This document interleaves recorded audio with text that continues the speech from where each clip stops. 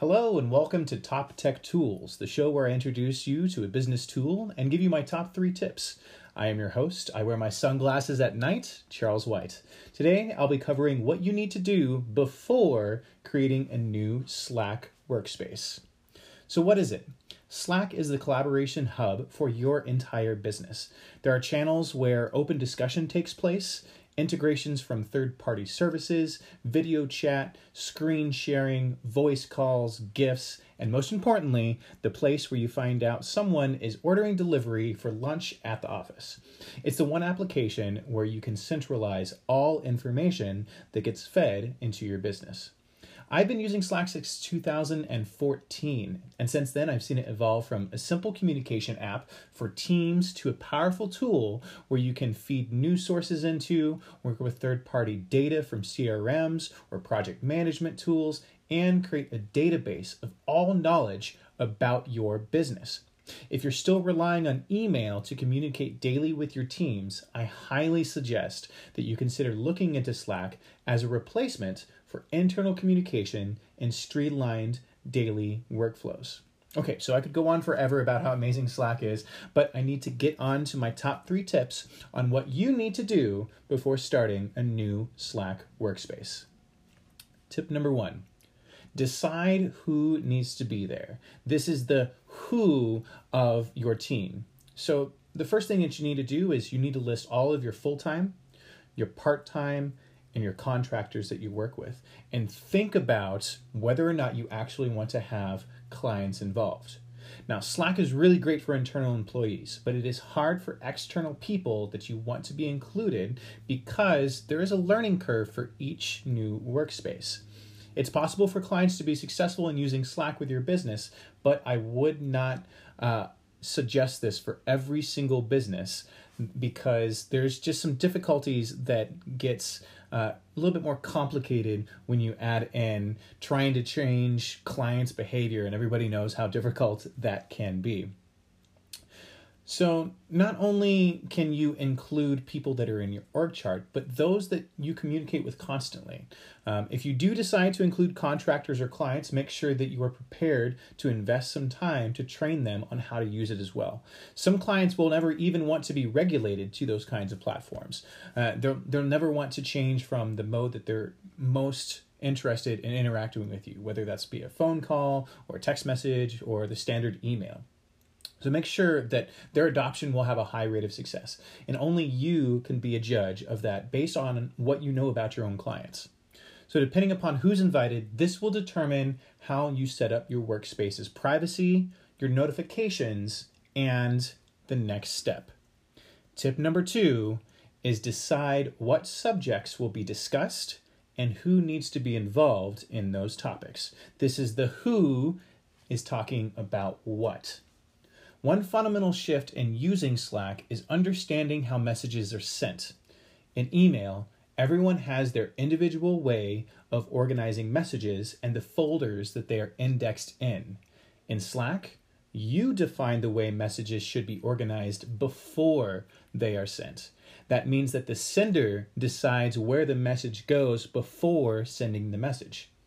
Think of it like sending not to a message or even a person or a group of people, but instead you are sending that message based on the topic being discussed, and the appropriate people are automatically notified.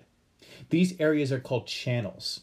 This means that you can ask a question and whoever is available that knows the answer can respond. The sender doesn't have to know who to send it to, or even if they could respond in a timely manner. This also means that anybody in that channel can participate in relevant subject matter discussions. Most companies get this step wrong. They don't set up the appropriate channels, or if they do, they don't enforce them. And this leads to people using it like email again, only selecting a group of people who they think the message should be intended for.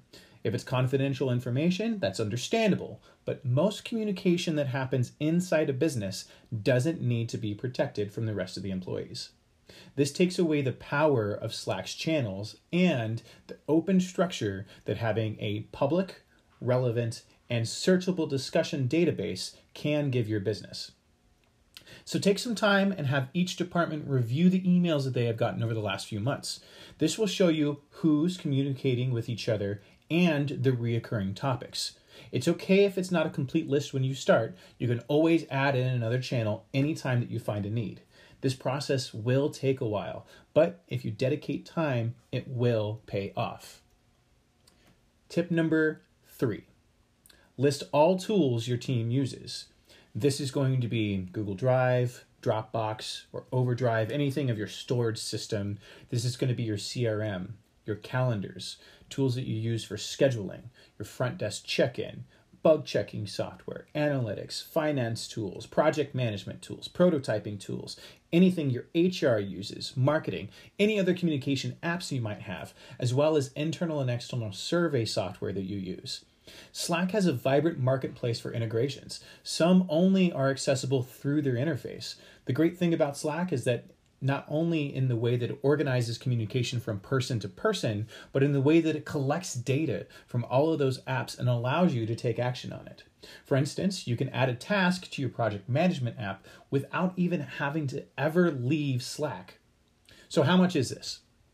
Right now, they have a free option, unlimited users, 10 integration, and 10,000 searchable messages. Now, those searchable messages are when you go into their search area, you will only be able to go back and recover the last 10,000 messages that you have sent. That's within DMs, that's within all of your channels, that's within single word messages, that's 10,000 messages. And if you have a large team, those get used up pretty quickly. If you want to go up to the next level up, the paid version, a first tier paid version is called Standard. It's $6.67 per active user, which I'll talk about here in a second. And it is per month if it's billed annually, or $8 billed monthly. And this is per user. So what is an active user? That is a count that is actually automatically generated by Slack based off of logins and message activity for each individual user. So you don't have to keep track of who is actually having access to Slack. If they still have access to that and are using it actively, then you'll be paying for it. If not, and they're not using it at all, you don't pay for that user.